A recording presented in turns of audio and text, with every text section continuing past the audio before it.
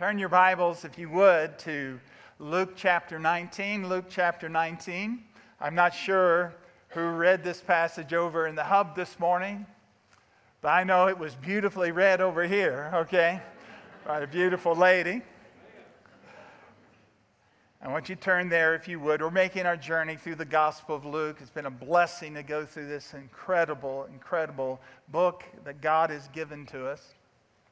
As you're turning there to Luke 19, I want to ask the question, what is the loudest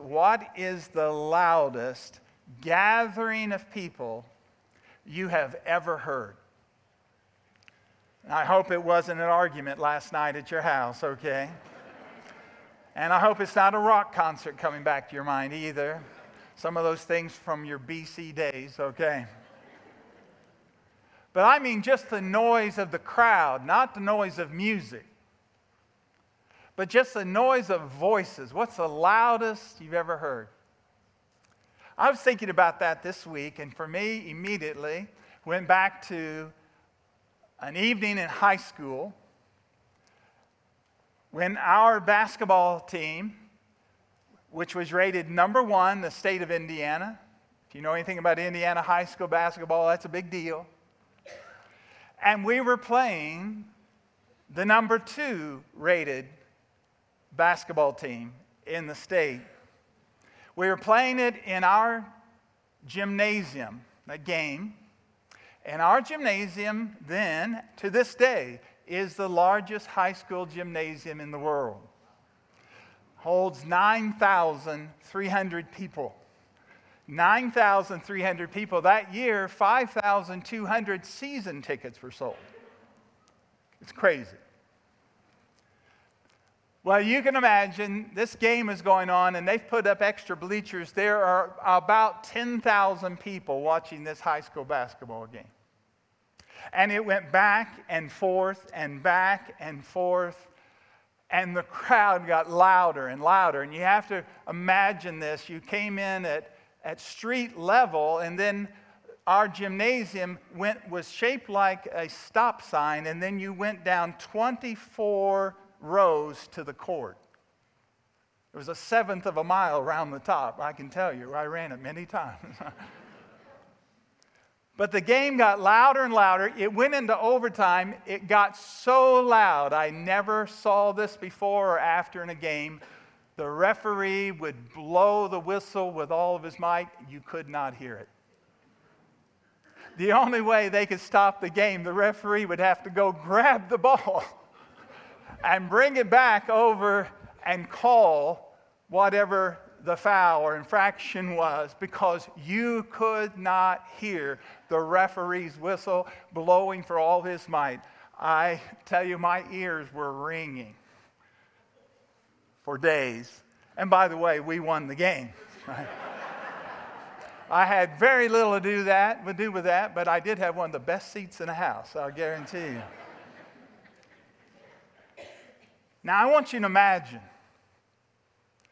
thousands upon thousands upon thousands and thousands of people shouting all at the same time, and all of their voices echoing up out of a valley outside of Jerusalem, the Kidron Valley.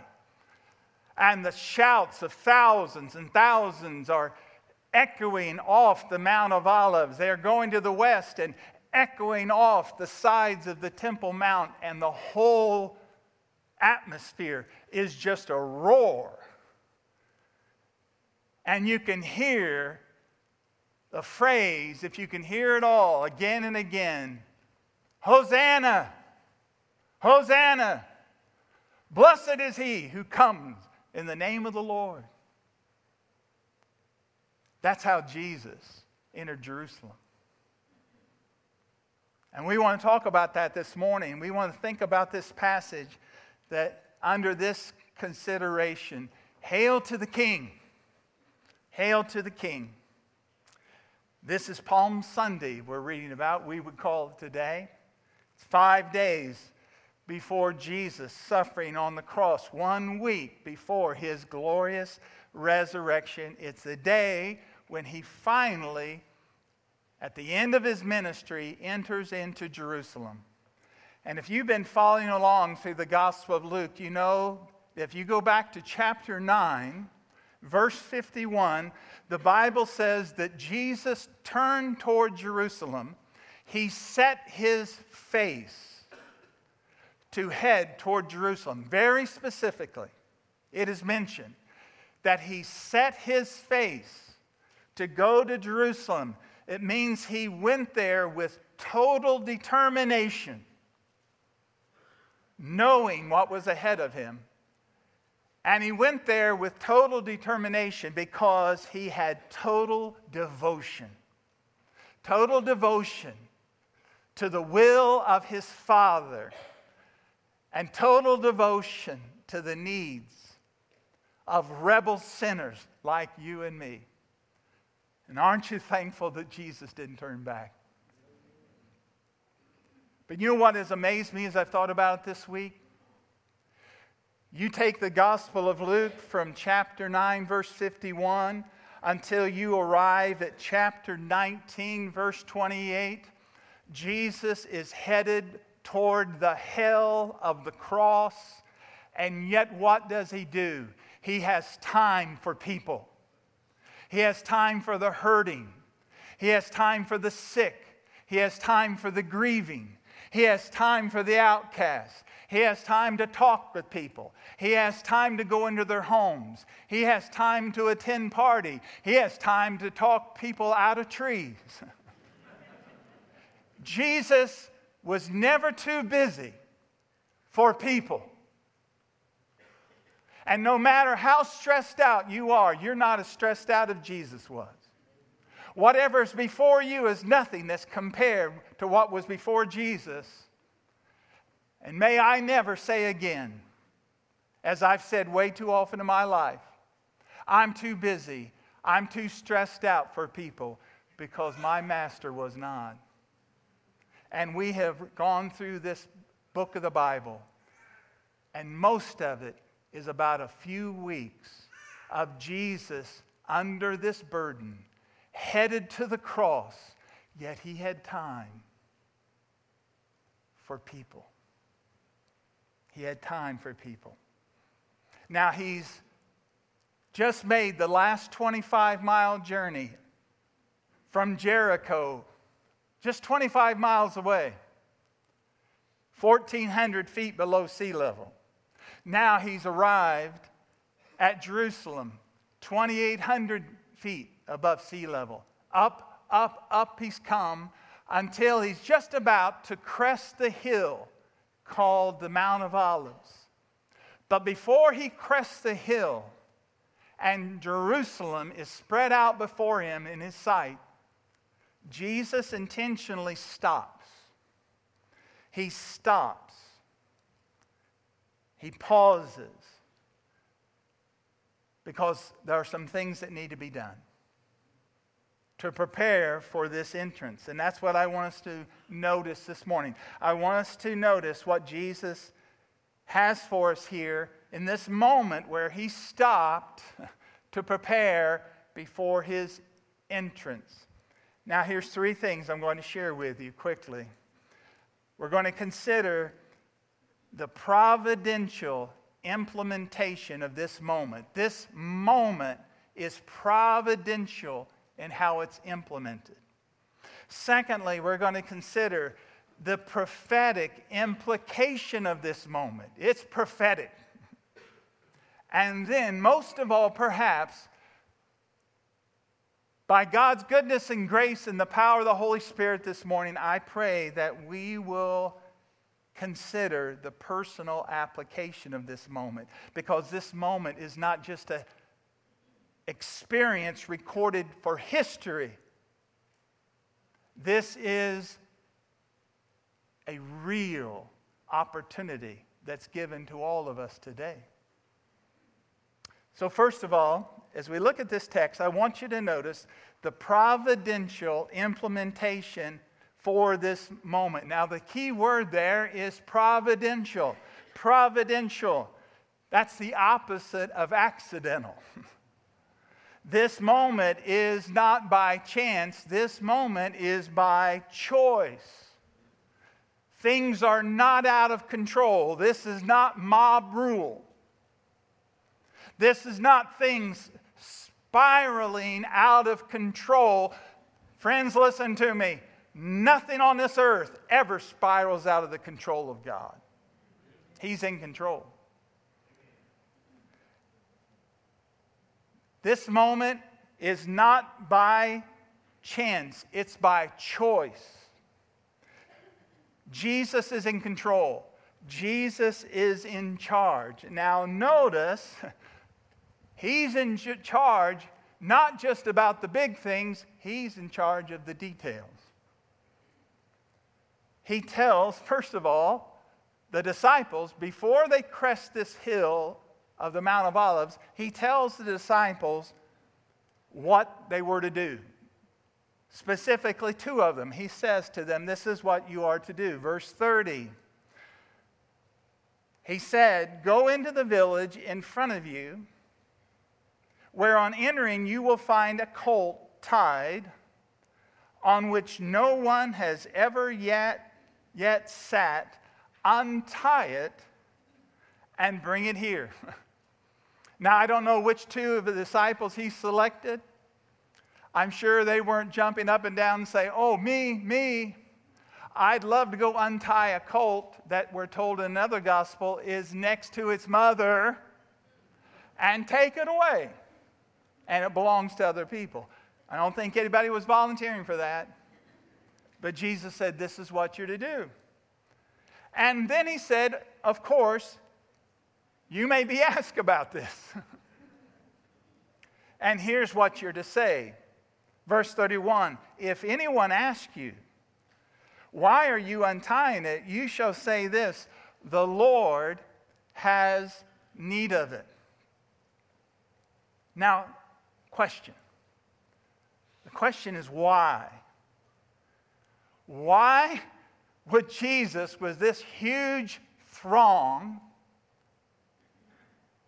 marching toward Jerusalem, at the very last leg of the journey, before they crest the hill of the Mount of Olives, why would he say, I want you to go get this colt, a colt of a donkey? Why? Because Jesus is going to ride this animal into Jerusalem. And in doing so, his riding this animal, listen carefully, is going to be providential in demonstrating that Jesus is the king. Now, Jesus is not mistaken about that. Jesus doesn't have an identity problem. He knows who he is. His disciples know who he is. But he is going to ride on this colt of a donkey to demonstrate to the very city of Jerusalem that he is the king. He is, in a sense, forcing the issue. By doing this, anyone who knew their Bible, and in that day, just about everybody knew their Bible, knew that 400 years earlier, the prophet Zechariah, by the Spirit of God, had prophesied, this is how the king will come. Zechariah 9, verse 9. Rejoice greatly, O daughter of Zion. Shout aloud, O daughter of Jerusalem. Behold, your king is coming to you. Righteous and having salvation is he. Humble and mounted on a donkey, on a colt, the foal of a donkey. Jesus is providentially taking this animal for his mode of transportation, because by it he will be declaring, I am the fulfillment of what was prophesied 400 years ago. I am the king. I am the king. But why a donkey? I mean, is that what you would have chosen? I mean, if the king is coming to Knoxville, if some great ruler is coming,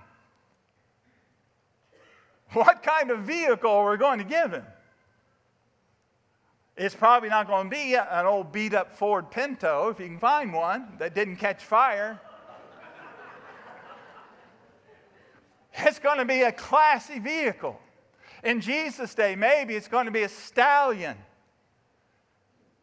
Maybe it's going to be a throne set up on a beautiful, beautifully adorned wagon. No.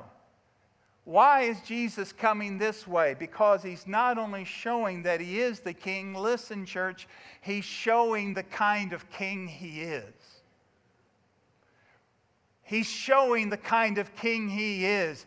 He is humble, gentle. The only time in his entire life that Jesus describes who he is in his spirit, the only time he describes who he is in his innermost being, he says this: I am gentle and lowly. I'm humble. And if you come to me, you won't find a burden. You won't find legalistic rules and regulations. What will you find? Rest for your souls. He's showing the kind of king that he is. He's not a king that brings war. He's a king that gives peace. He's not a king. He's not a ruler that divides people. He's a ruler that unites people in him, brings them together, and in him they find rest and peace. And friends, I want you to know, this is how Jesus enters every human heart. This is how he becomes king. When Jesus comes to be your king, he comes in meekness and humility to give you rest and peace. Friend, put away from you the lie of the enemy that to surrender your life to Jesus is to lose your identity. My friend, you lose your identity when you keep yourself from Jesus. You find your identity in Christ, and you find that he's the sweetest of all masters. He's the kindest of all kings. And he'll come into your life, and he'll bring peace, and he'll bring rest. That's his spirit. And friend, let me ask you something. Is this how we enter people's lives? If Jesus was meek and lowly in the way that he entered Jerusalem, how do you enter a room? If Jesus was kind and gentle in how he treated people, how do you treat people? I'm here to tell you the chip on the shoulder attitude, the argumentative spirit, the person who's looking for a fight is not walking in the Spirit of Jesus Christ. Amen. The Spirit of Jesus Christ is confident, yes. It is absolutely the spirit of one that is sound and healthy. But a person who has the Spirit of Christ within them and they're controlled by that Spirit, they don't have anything to prove. They're not trying to prove anything. They're trying to point people to Jesus. And you need to put out of your mind the thought that you're doing God's work in a harsh and critical and argumentative spirit. My friend, if that is your thinking, you are mistaken. That is the flesh on parade. That's not the Spirit permeating your life. Jesus is the King. And how does he enter? Meek and lowly. Humble. Jesus is coming to the city of David. It's the King's city. Friends, this is his city. This is the city of the great King. This is his city. And knowing this is the moment that grips his disciples. They know who he is. And they know that he is the fulfillment of the prophecies of the coming of the great king. And it's a moment they know that is filled with prophetic implications. And that's the second thing I want you to see. Jesus is coming, and his coming is providential in the way that he implements it, but it is also prophetic in its implications, and his disciples know that. They know that. And immediately, as he mounts, or they help him mount this donkey. Isn't that a beautiful thing? It's sort of like this. It's almost like a team putting their coach on the shoulders. You ever seen that? It's beautiful. Jesus doesn't have a saddle, and so they say, well, here, use my coat, use my coat. And they make a saddle out of coats, and then they lift Jesus up and put him on the donkey. It's an incredible moment. And they begin to praise and worship because they crest that hill. They're coming down the Mount of Olives. They're approaching the city of David. They know who this one on the colt is. This is the Son of David, the promised Messiah. And they begin to shout out and praise him. The King has come. Hosanna. What does Hosanna mean? God saves. God's salvation. The idea is he's here. The Savior is here. God is here. Salvation from our God has come. Salvation from the Son of David. The King has come. The long-awaited moment. Messiah has come. And what happens as a procession sort of turns into a parade. And they're a parade of worshipers. They are worshiping the Lord. Verse 38, it says, they are saying, "Blessed is the King who comes in the name of the Lord. Peace in heaven and glory in the highest." They're quoting Scripture here as they praise God. Hey, that's a good way to praise God. You don't want to say, quote Scripture. They're quoting from Psalm 118. Psalm 113 to Psalm 118, those 6 psalms are called the Hallel Psalms. They are the songs that people sang as they went to Jerusalem for the Passover or for one of the festivals. You would hear people singing these songs. And so here his disciples pick up the Psalm of David and they sing about the song of David. Blessed is he who has come in the name of the Lord. But notice, isn't it interesting what they say? This caught my attention, verse 38. Peace in heaven and glory in the highest. Does that sound like anything you've ever heard before?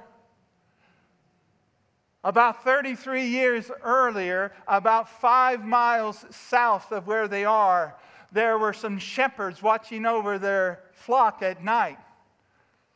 And the child had been born to Mary. And what happened?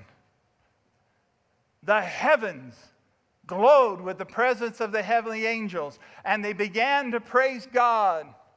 Glory to God in the highest, and on earth peace, goodwill toward men. But notice here, there's a slight change. Did you notice this? It's not quite the same song the angels sang. Look at verse 38. It says, peace in heaven and glory in the highest. Now put those 2 songs together. The first song at the day of Jesus' birth. The last song as he enters Jerusalem. From the inhabitants of heaven, peace on earth, goodwill to men. And from the inhabitants of earth comes the echo now. Peace in heaven and glory in the highest. What's happening here? You're having the inhabitants of heaven and the inhabitants of earth bookending the life of Jesus, and their focus is on Him. My friend, listen carefully. All the voices of earth and all the voices of heaven will one day proclaim Jesus Christ is Lord. And here they're united. They praise and they honor the Lord. They're praising the Prince of Peace. And what does Jesus do with this worship? What does He do with this worship? He fully receives it. He fully receives it. He doesn't say, oh, wait a minute. I'm just a rabbi from Nazareth. I'm just carpenter's son. I'm a nobody. No, He's gentle and lowly, but He knows who He is. He doesn't have an identity crisis. He knows who He is, and He affirms and receives the worship of these men and women and boys and girls as they throw their coats on the ground. And the palm leaves that they've been carrying for the festival of Passover, they put those on the ground. They start tearing them off the trees. And Jesus is being worshiped as He rides this colt of a donkey. But there's a few people not pleased. Isn't there always? Amazing. It's some religious people that aren't pleased. I won't go there.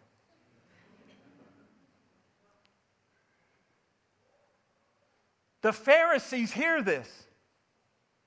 The most religious people in the land hear the voices of these children, hear the voices of these young people, these adults, men and women, and the aged, praising the King. And what's their response? Verse 39. And some of the Pharisees in the crowd said to Him, Teacher, rebuke your disciples. Tell them to shut up. Why? Because this uninhibited worship bothers them. And friend, I want to tell you something. Listen carefully. You can always tell what's in the heart of a person by how they respond to uninhibited worship of Jesus. Amen. You can talk about God, you can talk about the Lord, but let someone start praising the name of Jesus and getting a little excited about it. You'll find out what's in someone's heart. The other day, I was at a coffee shop. Imagine that. But it wasn't one of my regular haunts. I was out on some mission work. And as I went out the door, there was a bulletin board and said, share some good thoughts. Share some good thoughts. And I walked over there, a little pad that you could write on. I thought, okay. And I looked up there, and there was some nice things that had been said and all this. And so I thought, well, maybe I'll put something on there. And this is what came to my mind. This is all I wrote. John 3:16. We sang it this morning. I didn't even write it out. I just wrote John 3:16. Put it on the board. Well, yesterday, I was back in that shop. I looked at the board. It's covered with notes, and all the ones I saw are still there. But one is missing. I'll find out who it is, too. They have cameras in those places. Someone took down my note. Now think about that. It just said John 3:16. I was in a hurry, but I'm going back. I'm going to put about 10 of them up, okay? And there may be a few others I just write out, say, the wages of sin is death. It wasn't one of my regular places. It another place. I won't say where. Started way out west. Some city in the northwest. I won't go into all that. Like I said, I was on mission. But listen to how Jesus responded to these Pharisees. Listen to how he responded. When they said, "Make them be quiet, Lord." Here's what Jesus said. "I tell you, if these were silent, the very stones would cry out." Amen. Why? Because Jesus is headed to Jerusalem for one purpose, and that is to bring redemption. Amen. And it is a redemption for lost sinners who are cursed in their own sin. But it is a redemption that will redeem the whole earth. What Adam lost, the second Adam has regained. Paradise lost has been paradise gained, paid for by the blood of Jesus Christ. And this world is groaning and in travail until the moment when the full restoration happens that Jesus has already paid for. And if people didn't shout, the very creation would shout. Because they knew what was going to happen. They would join the praise. What a day. What a day. But in a few moments, what a change. It all changes. There's not a change in emotions. People keep worshiping, keep singing, keep chanting, Hosanna. Blessed is he that comes in the name of the Lord. Everything changes, though, when you look at Jesus, because there's a change of his emotions. As he comes down that hill and looks at the city of David, Jerusalem, the city of God, in front of him, he's overcome with emotion. Why? Right now, he's surrounded by a crowd praising him. But in a few days, he'll be surrounded by a crowd that'll be saying, "Crucify him. Crucify him." In a few days, it'll change from a crowd that's saying, put a crown on his head, to a crowd that'll be saying, put a cross on his back. And Jesus knows this. And surrounded by praise and celebration, the Bible says he began to weep. And you need to understand something here. The word that Luke uses is a very, very specific word. The only time it's really used. And the word doesn't mean there were just tears coming down his face. That's not the image. What it means here is that he is heaving and sobbing.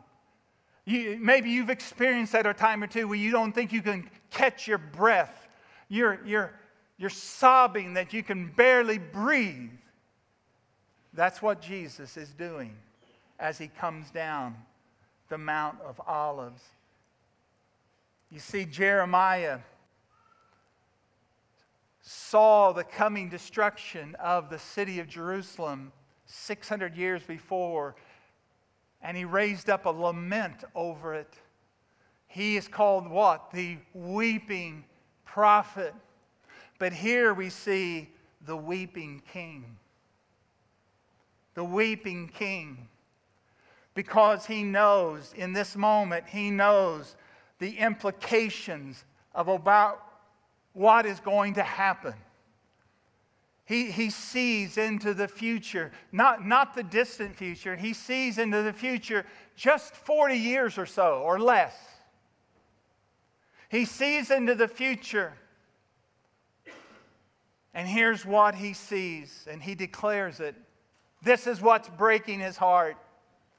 That yes, he is coming as the rightful king, the king of this city. Yet he will be rejected. Verse 43, this is what he sees.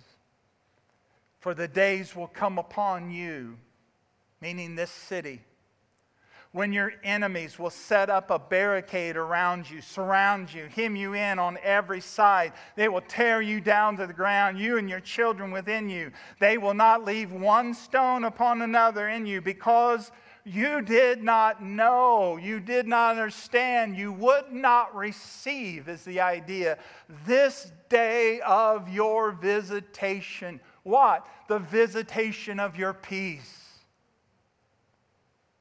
You would not have it. He could see what was going to happen in 70 AD when this city of Jerusalem would be under siege for 5 months by the Roman general Titus, who would become the Emperor Titus. And after 5 months, the walls would be breached. The temple would be set fire. The gold roof would begin to melt. And precious metals would go flowing down through the streets, and the Roman soldiers, to get the gold, would start prying up the stones, one stone upon another. And the devastation was so great that the only thing that was left was just the retaining wall of the temple and 3 towers. That's all that was left. Jesus saw it all. He saw their blindness and their hard-heartedness and knew that their rejection would bring their ruin. And friends, that's what always happens when you reject Jesus. It brings ruin. This is the moment that has prophetic implications, not only in the immediate future and in the near future, but there's also something else I want you to see here. I must show this to you. There is a fulfillment in the distant future to Jesus, but maybe not so distant for us. You see, there is another parade of praise that's going to happen. This parade of praise is really just a prequel. It's a prequel. It's a prologue to the coming event, because the King is coming back. He's coming again. And just as Zechariah's prophecy was literally fulfilled, and he literally rode the colt of a donkey down that hill on his coming to Jerusalem, Zechariah had another prophecy that will be literally fulfilled, and I want you to hear it. Chapter 14 of Zechariah, his final prophecy. Here's what he said by the Spirit of God. Zechariah 14:3. Then the Lord will go out and fight against those nations gathered. When he fights as on the day of the battle, when he goes forth to battle, on that day his feet shall stand on the Mount of Olives. Where did Jesus leave this earth? He left this earth from the Mount of Olives. And where is he coming back? He's coming back to this same top of this hill to bring everlasting righteousness, to bring peace at last. Many years ago, I was with a group. Some of you maybe were with the group. We were in Jerusalem. Lord willing, we're going to go again in March if you'd like to come.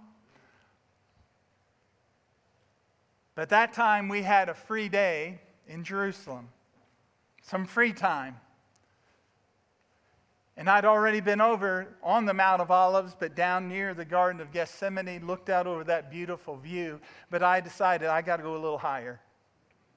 But higher on the top of the Mount of Olives today, it's a small town, a small neighborhood, but it's not the safest place in the world. But I just decided I had to go there. I don't know if Susan even knows about this. I know she didn't know about it then. And I went up through those narrow streets. And yes, my head was kind of a swivel, but I kept going higher and higher and higher. And finally I reached a place where I was at the top of the Mount of Olives. I had to go there. And I don't know if people thought I was a crazy man or what, but I couldn't help myself.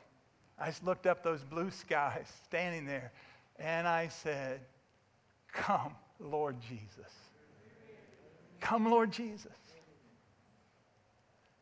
You came to this hill once. You left this hill. And you're coming back. I can't wait. Come, Lord Jesus."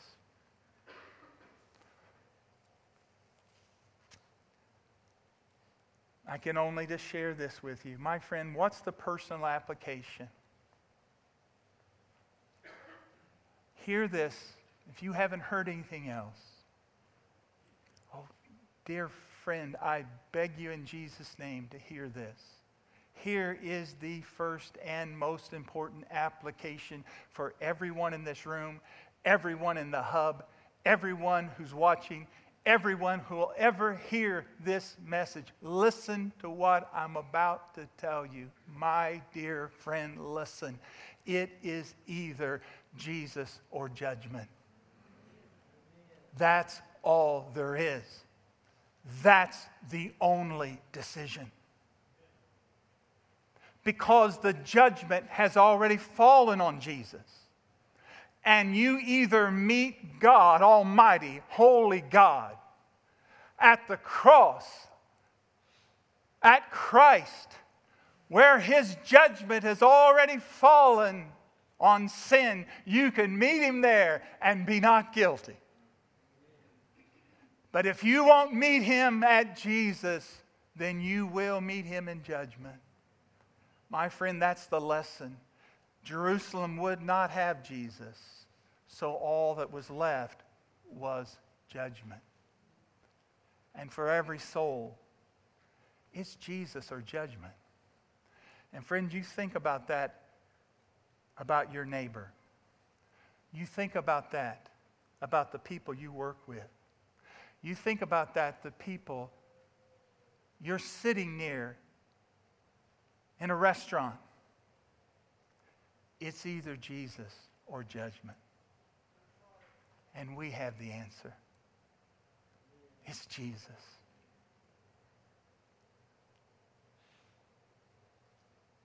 Brothers and sisters, you can be like some people in this story. You can be like the one on the donkey. How are you going to live your life? Live it like the one on the donkey. By His Spirit, humble and meek. I want to challenge you, be like the owners of the donkey. What was their response? We don't know how Jesus knew this or how this was prepared, but they said, "What are you doing?" And all they had to say is, "The Lord has need of him." You know, that should be our answer. Whenever Jesus speaks, whenever we know, the answer should be simply from our heart, "Oh, the Lord has need of it?" All the things that we call our own, if the Lord wants it, is our answer yes. Friend, it's His already. This donkey was His. He created this donkey. He's just borrowing it. I pray in our giving, in our stewardship, we'll always have the thought, the Lord has need of this. It's His. Share in it. Number 3, be like the disciples around the donkey. Friend, joy-filled praise and submission from your heart. They were filled with joy. And they were surrendering their very garments as an expression, we love you, Lord, so much that there's nothing that we have that we wouldn't willingly let you walk upon and consider it a privilege. And friend, you know who we need to be like? Listen carefully. Don't be offended. Be like the donkey. Be like the donkey. Who had the greatest honor in this whole crowd other than Jesus? That little donkey. Because that little donkey got to carry Jesus. And his ears straight up, hearing the hosannas and the praise and the glory. What a privilege for us. And we're quite like donkeys. Just to carry Jesus around. And what's our reward? People to notice us? We're people in the parade saying, what a great donkey. Awesome wheels you got here, Jesus. No.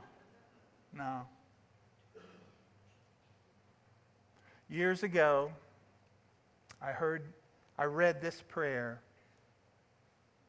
from Dr. A.W. Tozer in his book, The Pursuit of God. I have prayed it dozens of times.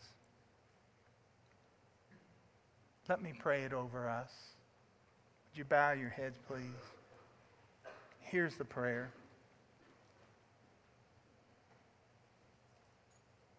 O God, be thou exalted over my possessions.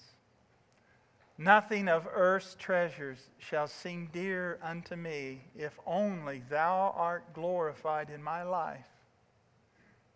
Be thou exalted over my friendships.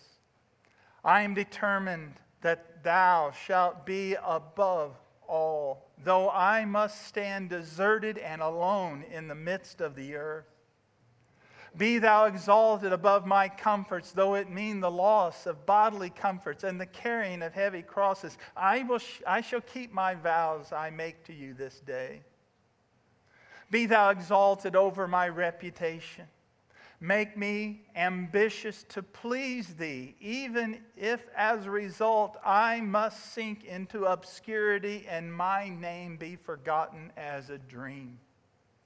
Rise, O Lord, into thy proper place of honor, above my ambitions, above my likes and dislikes, above my family, my health, and even my life itself. Let me decrease that thou mayest increase.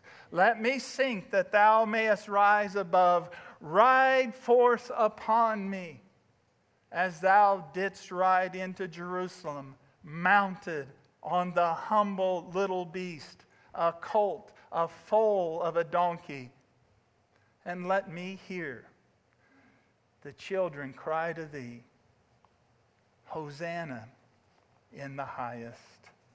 And God's people said, Amen. Amen. Let's stand.